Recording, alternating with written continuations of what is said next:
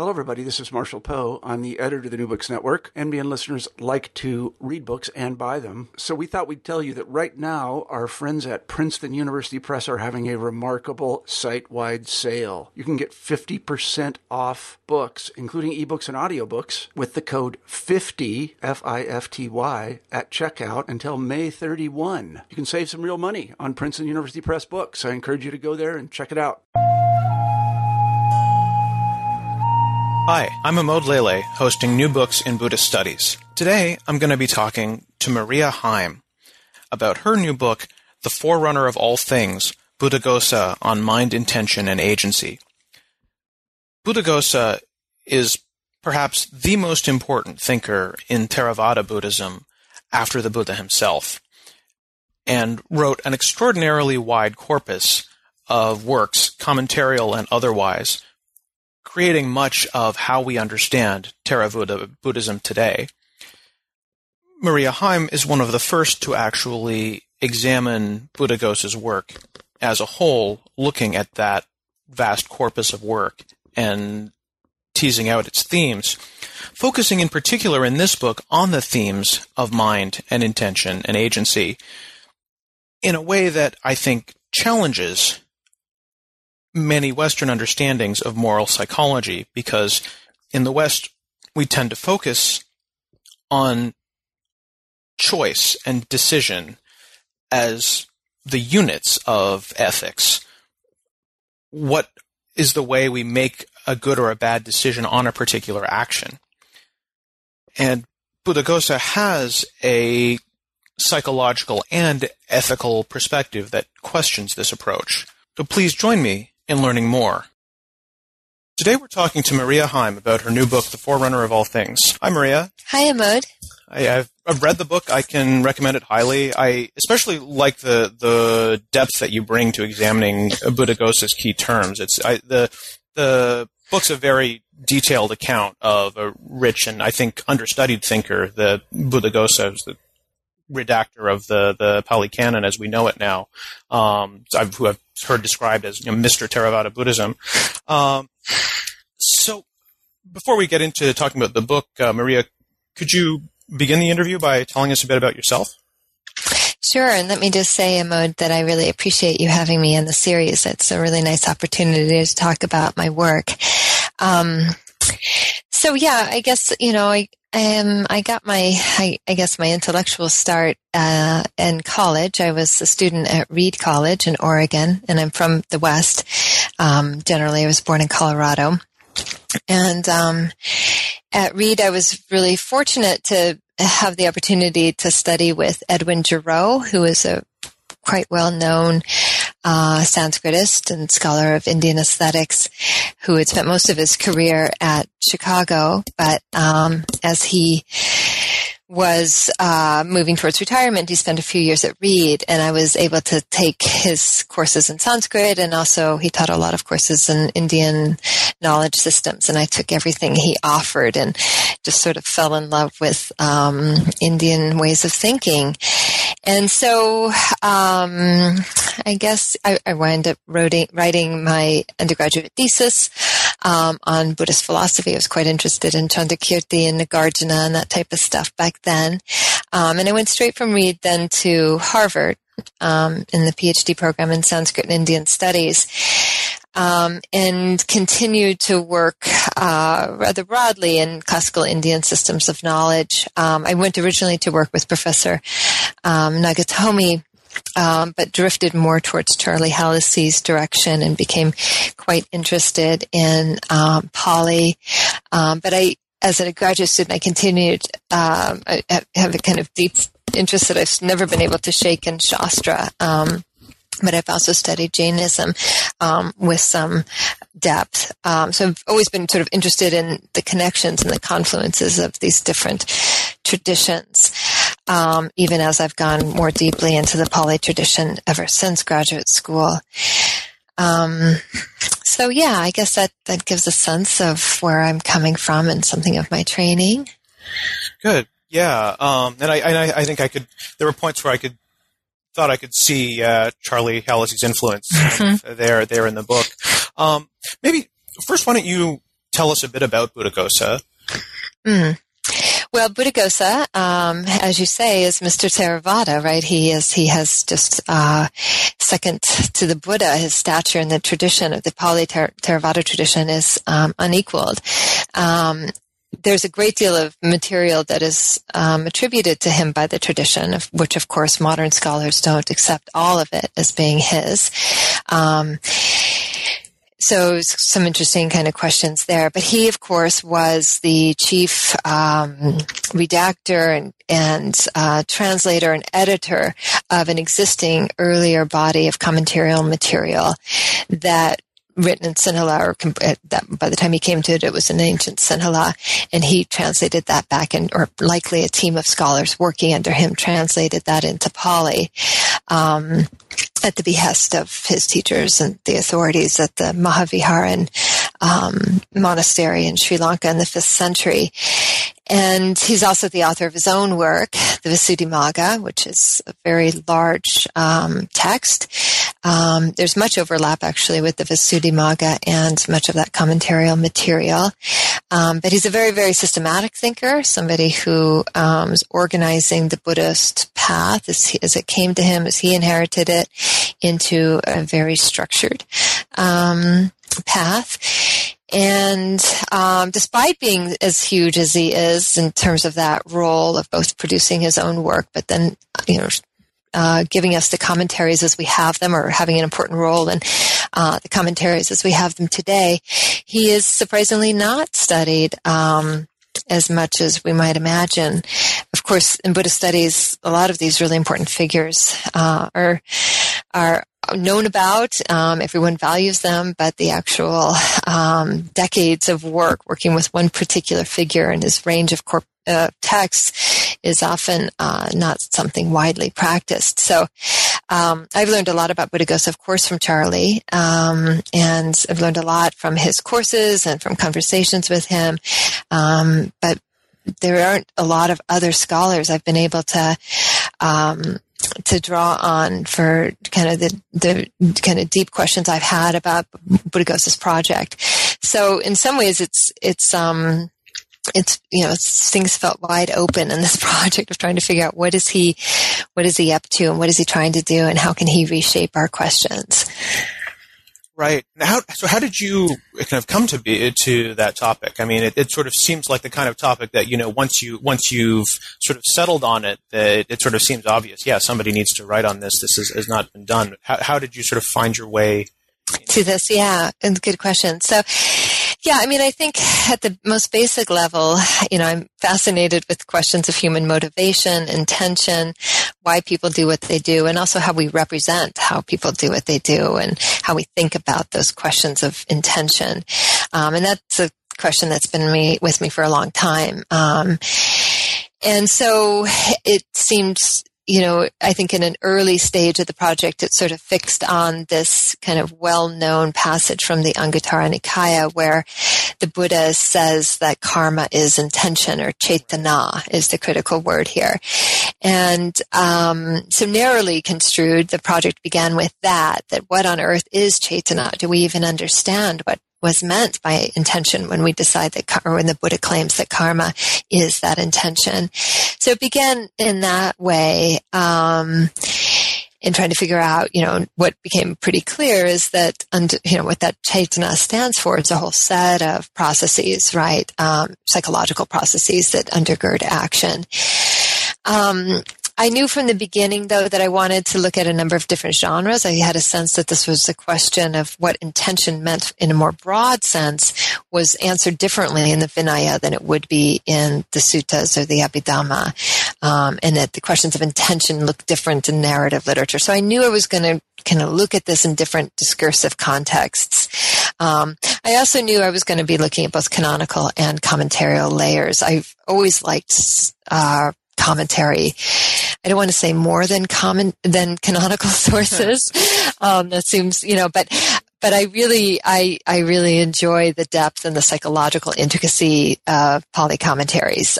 So I knew that it was going to have both of those layers, and it was only gradually that Buddhaghosa came to really occupy central stage in the way that he does in the book. And that's for a couple of reasons. One is that just because of this very complex and intricate psychological nuance that the commentarial sources sort of bring to the questions I was asking. They fill in gaps. They ask a lot of questions about what things mean. They offer a larger apparatus for understanding it. But then I also, as I tried to talk about in the introduction, I became more and more influenced by Buddhaghosa's own methods with texts, his own ways of reading canonical sources.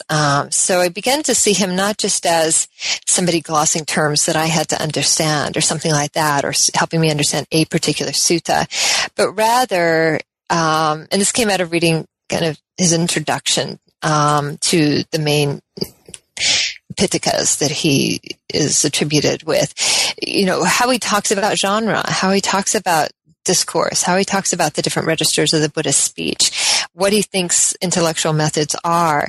And so I began to really be guided by him in terms of my questions. The more I ceded kind of methodological ground to him, or learned to sort of follow him around the text, the more interesting things got, for me in any case.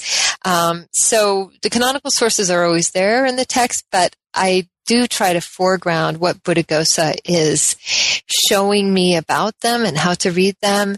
And I do try to foreground his own systematic way of interpreting questions of moral agency. But that was a gradual thing. It wasn't something I knew I was going to do going into it. Right. Really, it started with intention and moved to Buddhaghosa. Yeah, exactly. Right. Is there a way in which you could say that, in a sense, even the canonical texts are Buddhaghosa's work as well, since it seems like he's sort of attributed as the redactor of the canon? I mean, obviously he didn't write them, but... Right. Well, he's not the redactor of the canon as such. So, what he's describing is, he doesn't describe having any involvement in the canon, right? So the questions of, how the canon got to be to him, what those historical processes are, is something that, of course, pretty interesting and very complicated. But he's not, he doesn't have that role with the canonical sources as such. Okay. Yeah. Yeah. So that then the question of the redaction of the canon would take us sort of further away. But maybe want to foreground that question of intention that is so, or of Chaitanya specifically, that is so central to your book. I can sort of see that question of what is Chaitanya really takes up kind of every chapter in a sense. But I'm wondering if it's possible for you to actually give an answer to the question, what is Chaitanya? Yeah, that's nicely put. It is a complicated thing. So the takeaway message of it is complex and intricate in the way that it's discussed in the suttas and the Abhidhamma. So the way my book is organized is I have a chapter for each of the genres that I look at. So the three genres are the Pitakas, the suttas, the Abhidhamma, and the Vinaya. But I have a fourth chapter that treats the narrative literature in the Jataka and the Dhammapada commentaries. Partly, again, following Buddhaghosa, he names that almost as a fourth genre, a fourth pariyaya, a fourth way of knowing. So, he recognized it as its distinct kind of inquiry. So in any case, that's the kind of structure of the book. And as far as how the suttas and the Abhidhamma talk about Chaitanya, which is where Chaitanya is really addressed directly, it's a technical term.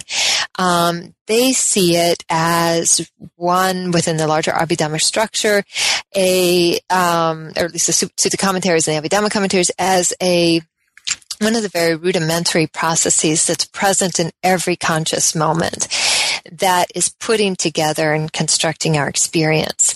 So in terms of the factors or the phenomena or the dhammas or the chaitasikas that comprise our experience, in the Abhidhamma system, Chaitanya is one of 5 that are always present. And the way that Buddhaghosa talks about Chaitanya's function is that it is the constructive activity, the part of our psychology that puts together other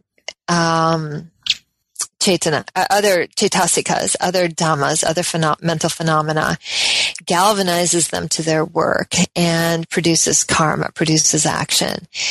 So it's a technical, complicated answer. It's not what it isn't, it's not the sovereign will, right? It's not a decision or a choice or the process of rational deliberation. It's not an executive function in this. It's a rudimentary or elementary function of organizing and exerting other phenomena, momentary phenomena in our experience to construct the world of experience, which is in fact karma, the construction of action. It's talked a lot about in terms of the sankharas. Right. In these sources, so that sankhara, the volitional formations or the constructions that comprise one of the 5 aggregates or one of the links of the 12-fold links of dependent origination, which is a very crucial idea. That too is the constructed processes of temperament, motivation, disposition, that is producing our experience every moment. What's key in it, I think, is that both Chaitanya and Sankharas are themselves highly conditioned, right, by the processes of mind, by previous karma, even as they are the dynamic, constructive qualities of action, right? So something I get at in the book by referring to patiency. Our experience of our moral agency is being shaped by previous causes and conditions. But also it's agentive. But it's also agentive at the same time in terms of being sort of constructing, right, present and future experience. So both of those are present. Sorry, Amod, I cut you off there. Oh, no, I was basically wanting to say how I found the term patiency really interesting because, when you think about it, the terms that the opposites that we have for terms like action and agency in English they kind of do other work, if we go back to Latin roots, like it would be hard to say that passion is the opposite of action or that patience is the opposite of agency, or passivity or something like that. Yeah, right. Passive is the opposite. Exactly. That those all have their own connotations that are not necessarily really opposed to agency in the kind of grammatical way that the terms agency and patiency would be. Yeah, and again, I should say I got that notion of patiency from Charlie Halsey, right? Yeah, He's been very sensitive to this this part of the moral life. So it's a complicated answer. It's not a simple answer, and I think that's why some of these ideas have not been looked at as closely as they might have or should have been, or have not had the impact that they might have as we think about what ethical agency looks like in Buddhist sources. Right. And then, so with all of that behind it, then you translate Chaitanya as intention.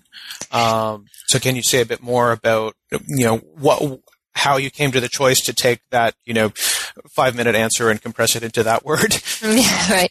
Well, I have a long section in which I talk about, what are our available options. And I don't think it's something like the will, because I find that's a term that's heavily freighted with Augustine's kind of, the notion of the will is this kind of robust faculty. Right. It's volition is, I think, still connected to the will in this way. I think it's a perfectly viable candidate for how we might translate Chaitanya. But I think intention worked well for me in the sense that, for a couple of reasons. One, intention is always connected with an action, right? In a way that, say, motivation doesn't connect. You can have the motivation for for, motivation can be a desire for something, but it's not the same thing that the action is. So there's a kind of very close link to intention and action that I think is also there in the Pali with Cetana and Kama. I have some sense of this other philosophical or phenomenological sense of intention or intentionality. I don't want this material to be entirely conflated with that or anything like that, but I think this notion that all conscious experience is connected or directed at an object is important in some link to what's meant by Cetana, that Cetana is always about how we fashion the object of experience. And they see that as a very constructive process. So that is there to some extent for me in the translation as intention. But I guess what I tried to show in my introduction is that no matter what we do, right, it's not going to be, the English terms aren't going to work very well. And all we can try to do is to understand the English history of the terms we're using and the possible resonances that they have. And then just kind of in a sort of wary and careful way, just use these. We have to translate something, right? Right. No, the English words that we have are never good enough, but we have to use something if we're going to talk about it in English at all. Mm-hmm. Yeah. And so this kind of gets us into where you go in the introduction about the history of intention in the West. What sort of intrigues me is sort of the way that you take the book as kind of recentering things. Can you say a bit more about how that history of intention might start to change if we started to think with Buddhaghosa, what that might look like? Right. Well, I think what I'm trying to show in the book as a whole is that the notion of autonomous agency, or the sort of that ethics is a matter simply of making choices, and that we can always are capable of sort of standing back as an autonomous agent and rationally deliberate and come up with our choices, which is the dominant paradigm, I think, in Western ethics for how we would even think about what ethics is about. I don't think that works very well for the Buddhist sources, and my book is an effort to try to explain why. There's nothing like that notion of choice in the Pali sources that I've looked at. It's not operative in the Abhidhamma. And it's interesting, and that's important for us to understand why that is. Instead, what I think we can look for the Buddhist sources to is a very complex, finely grained and intricate moral psychology or moral phenomenology, in which they're really interested in parsing at a pretty fine level the nature of moral experience. And that is a different kind of resource that we could look to than kind of dilemma-based ethical reasoning or ideas that somehow have to center ethical deliberation around this, what I think is a fiction, actually, this notion of the autonomous, free, sovereign will, right? That makes choice. I just think that that's actually my own experience. That's not how human beings are like, and I think Buddhaghosa is very, very foreign idea to the Buddhist sources that I've looked at. Right. So, I mean, it sounds like, constructively and normatively, you think that at least to some extent, Buddhaghosa gets it right, whereas Western ethics to date has most often typically got it wrong. Is that a fair assessment? Yeah, I mean, I don't know if he's got it right in every way or anything like that, but I do think I appreciate this this looking under the hood of what goes on underneath our choices in a way that and it's not that it's not present in the Western traditions, right? I've been always really interested in the British moral sense theorists, right, for the kind of work that they do on the moral sentiments, very richly psychological thinking about what goes into human moral experience. So, for me, Buddhaghosa offers, and the whole Abhidharma tradition offer a really complex and interesting psychology to understand how we work. That's richer than just a desire and reasons-based notion of intention, or that assumes just a kind of pure rational agency or something like that. Right. So if Western ethics were to take that up, what might that look like? If we were to have a conception of ethics now that thought a bit more with Buddhaghosa and was less focused on the agent's choices and decisions, how might that work? Well, there's, I guess I'm interested in moral psychology, right? So I don't know if people are going to stop doing ethical theory in the way that they have. That seems to presume this notion of choice at the heart of it. But I think there is work going on in moral psychology in the West, and I think some of the cognitive science and the philosophy of cognitive science is also getting at some of these, that we have to understand a deeper, more empirical understanding of what human beings are actually like, on which we might begin to predicate some of our ethical theories. And again, this is present in the Western tradition. If you look at, even Kant, who we kind of hold up as, the foremost promoter of free, autonomous, rational agency, he actually also wrote about empirical human anthropology, right? What are people, practical anthropology? What are we actually like, right? What are the limitations and possibilities on us as ethical agents? So there is this tradition that's in the West. It just, it isn't always what makes its way into a lot of our ways of thinking. And what's striking for me about it, as I say in the book, is that why is that tradition that emphasizes the kind of autonomous choices? Why is that the tradition or the principal lens through which people have looked at Buddhist ethics? When in fact, Buddhist, or at least Buddhaghosa, I don't like to say a lot about Buddhist ethics as a whole, but at least Buddhaghosa and many of our other resources, I think Shantideva, as you know too, I think is, really trying to do something quite different. So I do have things I tried to say in the book about that, that I don't know if these constructive projects to often very holistic in terms of how they're carried out, to construct Buddhist ethics according to Western ethical theories are the way to go. Right. Does that maybe speak a bit to that controversial claim of Damien Kuhn's that there's no such thing as Buddhist ethics? Have you seen the articles where he sort of said that recently that he describes Buddhism as morality without ethics because it doesn't he doesn't find any sort of systematic ethical reasoning.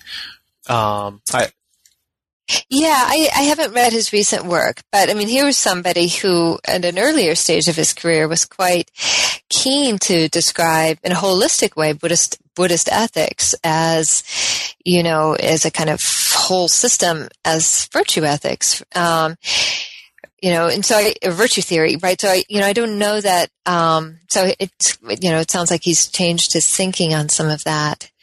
But, of course, it all just depends on how you're defining ethics. If you include moral psychology and the study of emotions and the study of motivations and the study of the kinds of things that my book's interested in, well, if you can count that in your definition of what ethics, the concerns of ethics might be, it's all over the place. But we have to go in with somewhat different questions. And for me, the way to deal with it was to actually allow Buddhaghosa to shape my questions and his systems and his paradigms ground up to shape what I'm interested, what I wanted to look at and how to think about this, rather than bringing a Western theory to the Buddhist sources and make them speak to it. So, I think, that's at least one kind of way forward. Yeah. And so I guess, just trying to sort of think through, if we were going to teach an Ethics 101 course that was, framed around Buddhaghosa's questions, rather than around, Rawls's or Judith Jarvis Thompson's or whatever, what might that look like, especially if it was to an audience of, modern secular-ish students? Sure. Well, again, I think it has to be shaped by the genres of the texts that we have, and we have to study genre and reading practices more carefully than we often do. what I think narrative literature is a very useful resource for thinking about deep philosophical questions about morality and agency, right? As I've tried to do a little bit in my chapter. The Vinaya is a, somewhat unique and interesting way of approaching moral questions. Abhidhamma is not studied that much even by graduate students in American Buddhist studies programs, but Abhidhamma is really, at least for the Theravada tradition, is really at the core of what you would have to understand before you could responsibly do Buddhist studies or understand Buddhism, which is something that was really important for me, is because I hadn't studied it until I wrote this book, and I spent an awful lot of time just trying to figure out what on earth is this? Yeah. How to understand it. And it's not, I don't think it's widely taught in our institutions. But everything changes after you've studied Abhidhamma systematically. How would you say it changes? Well, according to Buddhaghosa, and I think it's also in the Milinda Panha, that they always say you should study Abhidhamma first, because after you've studied Abhidhamma, you have an answer to every question, which I think is an interesting claim, but what it gives you is structures in which you can locate questions of doctrine, you can locate all sorts of things, right, and produce answers. Now, those answers often look kind of dry and uninteresting, but on reading Abhidhamma with Buddhaghosa, what you see is what the Abhidhamma is just a series of methods. It's a series of analytical methods all the way down that give you the tools to analyze and dismantle and recategorize experience and all of its dynamic, complex interactions. So if ethics was about, let's try to figure out what our experience is and what it could be capable of, then Abhidhamma would provide a tool, one kind of tool, to do that kind of analysis and do that kind of careful searching through what human beings, what goes on with us psychologically. So, again, that's just a ground up different way of doing things. But I think those are the type of resources that if one wanted to teach such a class, one could draw on. So I'm just sort of trying to envision, an 18-year-old woman coming into an ethics class with no prior background in Buddhism, and not necessarily even actually reading Abhidhamma texts. That would probably be pretty ambitious, but having a course that would lead them through, that would lead her through thinking, analyzing experience in that way. Wondering, what kinds of conclusions might she come to if she took that seriously? How might she be different after that class is over? Well, I do think that these are different methods that, like any intellectual method that we train our students in, create certain kinds of critical skills. Learning how to function in the world of Abhidhamma is a certain kind of critical exercise. Whether that has a great deal of relevance for the modern world, I don't know. I do think learning how to read narratives is, in complicated ways, is something a lot of us are doing in all of our classes anyways. Narratives have great philosophical potential, in terms of making questions of how to live very, rich and complicated. I think narratives also, as I talk about in the book, they also work on us, right? They create certain kinds of sensitivities. I teach that type of stuff in my classes a lot. I like to see what happens with 18-year-olds who are grappling with challenging stories and the time frames that they suggest, and the kinds of, just sort of complicated human beings that narratives often give us access to. And I think another important thing that we want our students to understand is how institutions work, how traditions, how culture works on us as moral agents, as people always working within a setting. And you could say the monastic rules, if you understand how that works, right?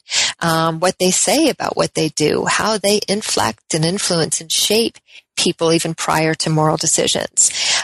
is a kind of knowledge we should have as teach our young people, right? How do institutions, the Vinaya is just one institution. There are other institutions that are acting on us all the time. How do we develop the questions and the ways of even seeing how those things influence us? So these are not, I don't know if we want to call that ethics, right? Maybe not. I think I have a pretty wide idea of what ethics might be.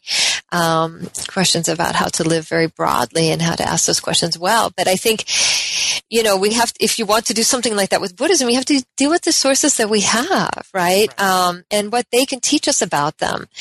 And how they might need to give us entirely new critical skills that we don't have. I mean, that's one of the reasons why we might want to go to Buddhist sources, is not just to see our own methods reflected back at us, our own theoretical systems reflected back at us, but rather to learn totally different ones, or ones that they can reshape our thinking at a more fundamental level.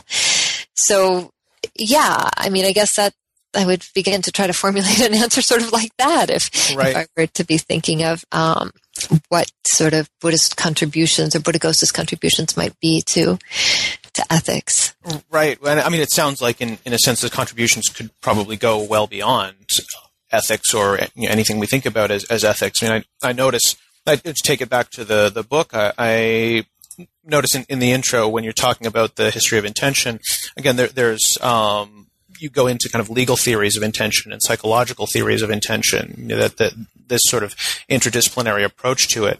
And I wonder if you think, there might be any implications of considering Buddhaghosa's thought on intention in those kinds of realms of law or psychology or other things that are not considered traditionally part of ethics in the West. Sure. Yeah, I mean, I don't have much more to say about that other than what I suggested in the chapter on the Vinaya and then the chapter on the narrative stuff. I do see, the Vinaya is a kind of legalistic realm of thinking, it's trying to get at really complicated questions sometimes of consent, of intention, of motivation, in ways that are really pretty layered and thoughtful.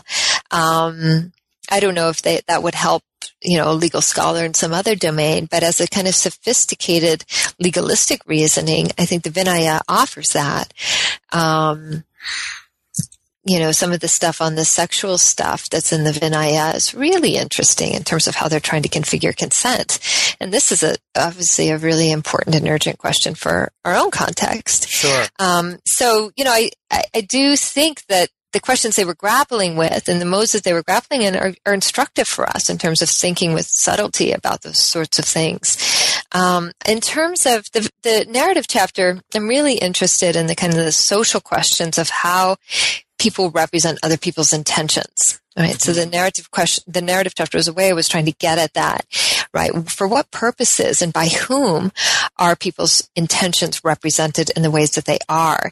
So in the narrative chapter, I was really interested in how even deciding what an action is or what an intention is selecting out from a field of experience something based on a particular perspective and a particular agenda. Even naming what goes on in an action is already constructed by the narrative setting in which it happens. Alasdair MacIntyre has an example of this in which he says, we can say a man is gardening and it looks like we've named the action, but you could talk about that same action in lots of different ways. What is he doing? Is he taking exercise? Is he pleasing his wife? Is he growing food for the family? Is he decorating the outside of the house, right? What is the action there? What is the intention that seems to be present? Well, it depends on who's naming it, right? It depends on the whole narrative setting in which it's taking place. And those are, as I argue in the book, are socially constructed, narratively, dialogically constructed, processes. And I look a little bit at some of the social psychology literature on this. And so what I'm trying to trace in the narrative chapter is, there's a lot of stories in which somebody will do something. And then you have this particular group of bystander monks who will say, why did they do that? And then fortunately the omniscient narrator of the Buddha is always ready at hand, and he'll say, well, folks, there's a whole reason why this happened, and it usually has something to do with their previous life.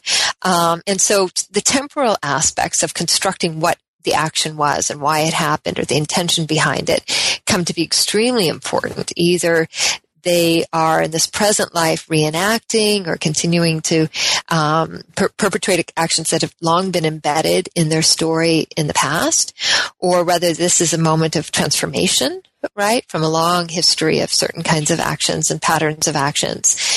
So the past bears down in the interpretability of actions in the sources in a really strong way, but also the future.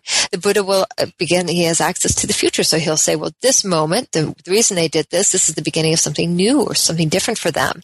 And he's interpreting action, present action, always, often, in terms of its future trajectory, right? So the temporal aspects of even identifying what an action is are important. The stories also give us access to a world in which people are deeply embedded with and entangled with particular others, and that I try to talk about, right? So that what is an action? It's usually a reaction to something that somebody else has done to the character in the story. And these patterns of actions and reactions stretch across lifetimes in a way that the stories almost deliberately seem to make it hard for us to put our finger on what is the moment of intention that got this person in trouble, or the moment of action, because in fact it's a long sequence of action and reaction. And that to me too seems to be getting at some kind of truth and how we work in the world, right? We're always responding and reacting, and there's never just this purely isolated moment of choice outside of the narrative context that construct what it is. Yeah, and I liked that part in the book very much about the past stories, about how you sort of take this kind of device, something that often kind of seems tacked on in the Jataka stories, where it's like, at the end the Buddha is like, oh, by the way, I was the rabbit and right, I was the turtle.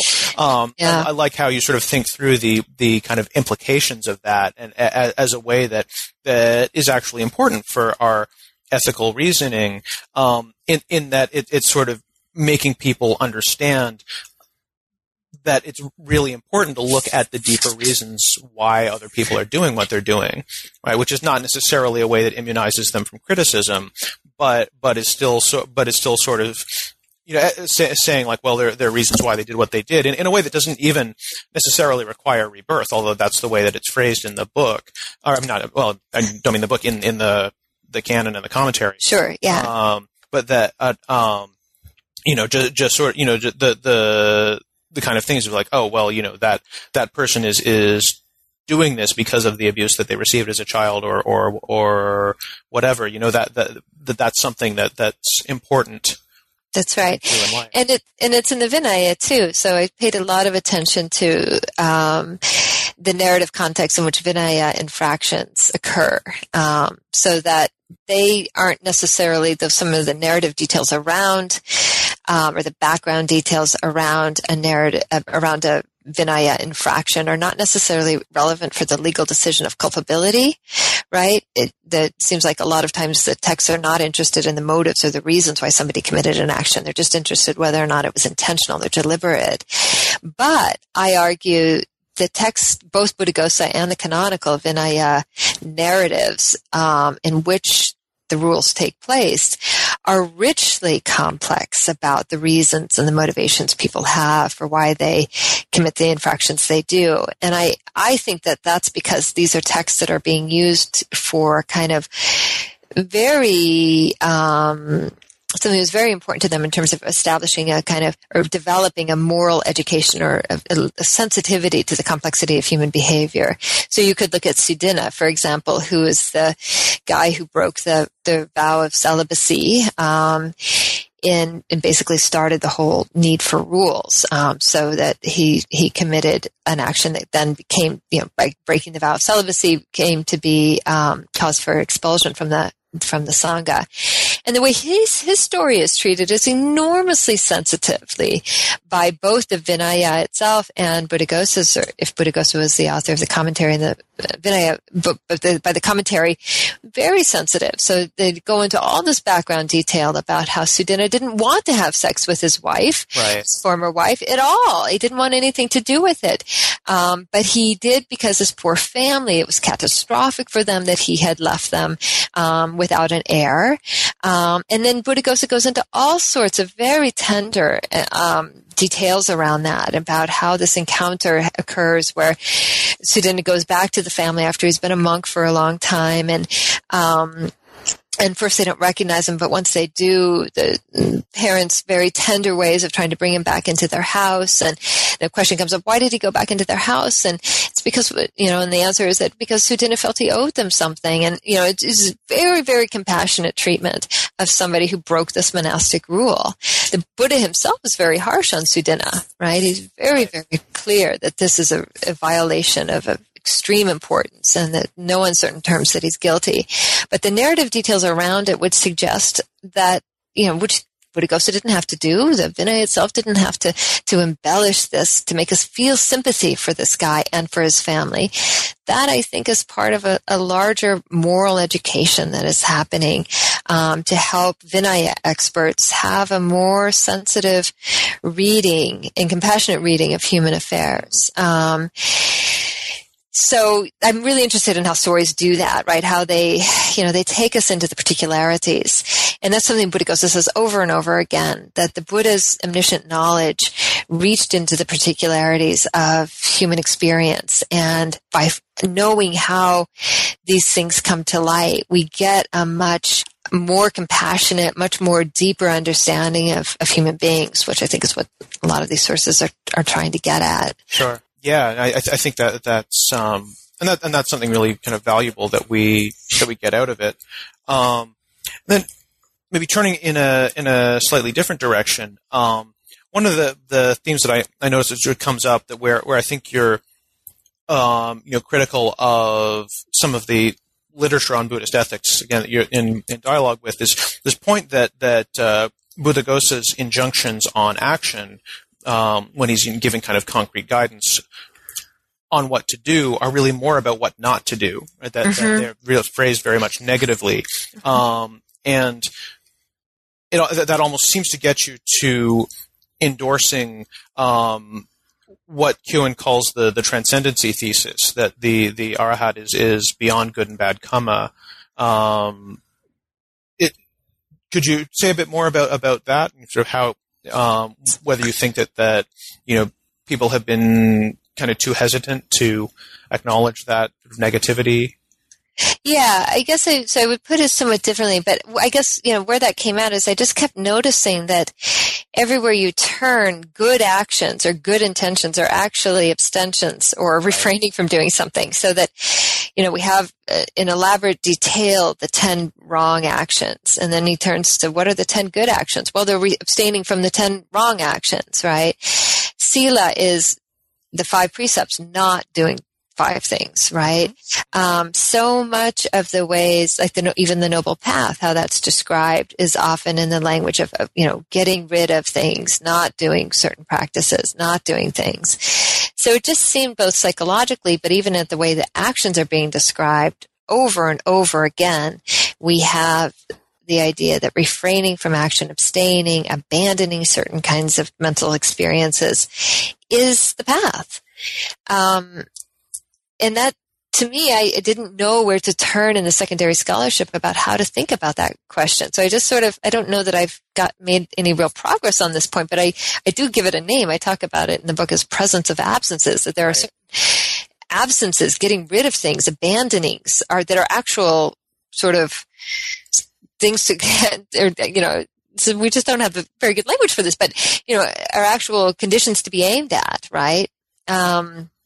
Lack of remorse is a condition that makes other things happen, right? And a lot of the sources are talking about how to achieve something like the lack of remorse. So, in terms of the transcend, I do relook at that question about is karma, and then we have sources that say, karma that is neither black nor white, right? Right. Is the kind of karma to be aimed at. And it's pretty clear. Buddhaghosa has this whole notion that arhats are beyond karma, and good and bad karma, right? However conceived. So I do think, my sources seem to suggest that I don't agree with Keown on his worry about that.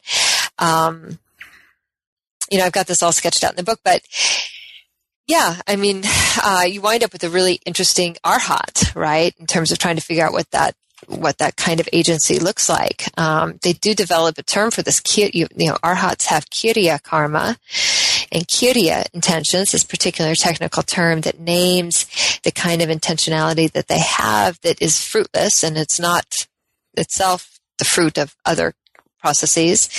But that's just the flip side, the logical flip side of the whole notion of Chaitanya as constructed and constructing experience all of the time. So to me, it's consistent, as it's coming in through in the sources. But I know it's not the popular view in terms of modern scholarship. Right. I wonder, do you think that maybe, the reason modern scholarship is reluctant to embrace that view is just because we live in a socially activist kind of age?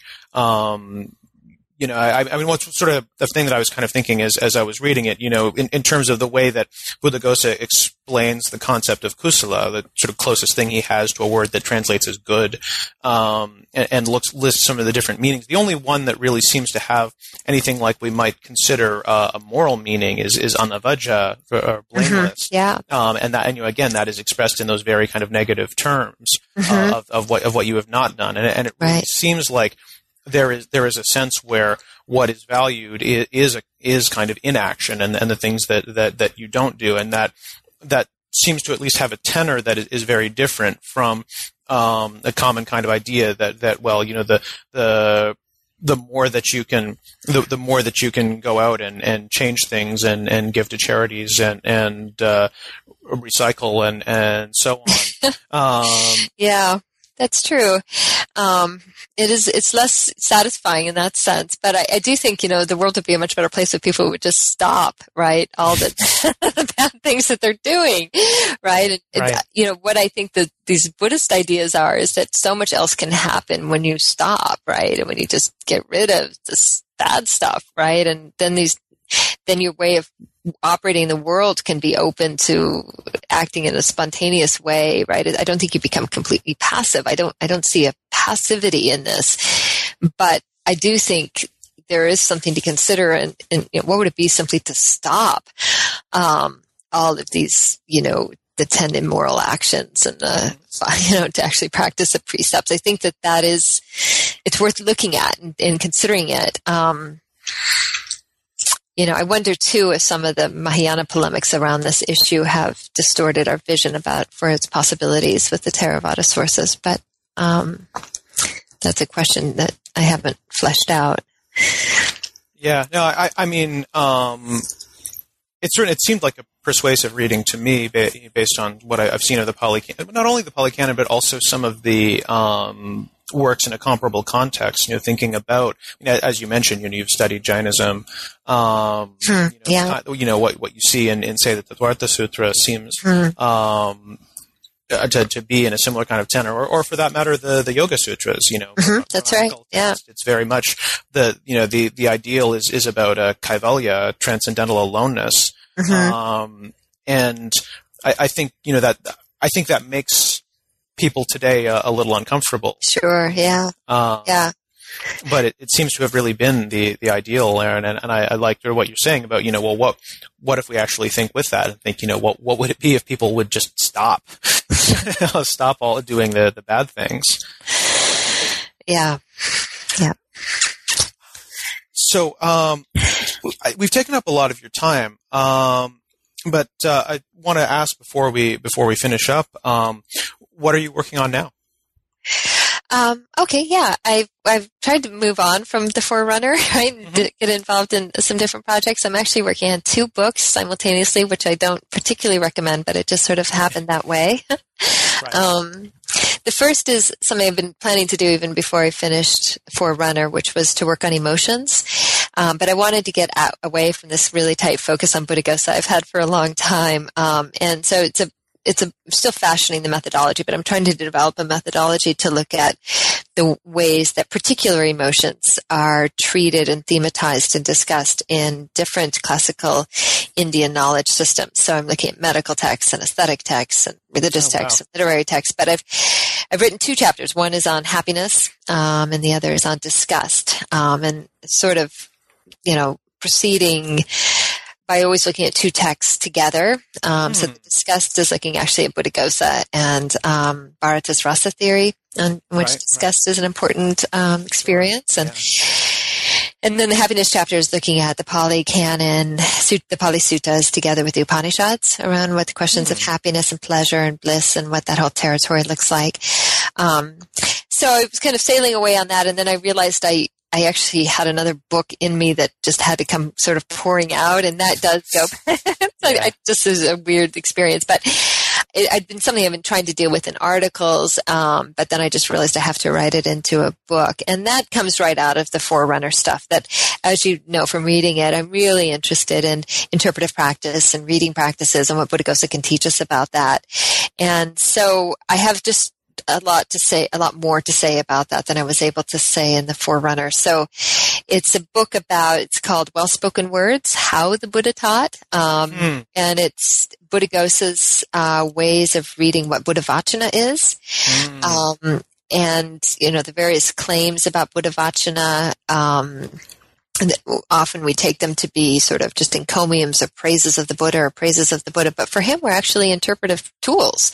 So we say, the Buddha is often said that the Buddha's words are perfect in meaning and phrasing, right? That's not just a nice praise. That's actually, for Buddhaghosa, became a task. How do you take any particular utterance or any particular sutta or any particular text and understand how it's perfect in the way it's phrased and how it's perfect in meaning. And so it's a book about the practices he engages with text, his own theory of texts, how he uses different registers, how he interprets different registers of speech, the questions of sammuti speech and paramata speech. It's a book, one of the big themes in it is that the Buddha's words are said to be immeasurable. And this goes back to his own Buddhology, that the Buddha is omniscient. So he actually takes that to be a really important interpretive practice, that if the Buddha's words are immeasurable, then how do we begin to interpret how a finite utterance, something that just takes up, a certain amount of time or a certain amount of pages, how is that communicating something immeasurable? This becomes really consequential for how he's interpreting what Abhidhamma is, for example, or how he's interpreting what narratives are. So I just discovered I had a huge amount to say on these points, and it was just going to take a whole other book to do it, but it's coming very quickly, and I hope it will be a kind of contribution to thinking about questions of hermeneutics, questions of interpretation, but also continuing this investigation of Buddhaghosa that I seem to have karmically wound up with. Right. Yeah. You knew him closely in a former life or something? I guess so. I don't right. Those both sound like great projects. I look forward to seeing what happens on each of them. So I want to thank you for being on the show today. I really enjoyed this. I hope you have as well. Take care. I have. Thank you very much, Ahmed. You've been listening to an interview with Maria Heim about her book, The Forerunner of All Things, on the New Books Network. I'm your host, Amod Lele.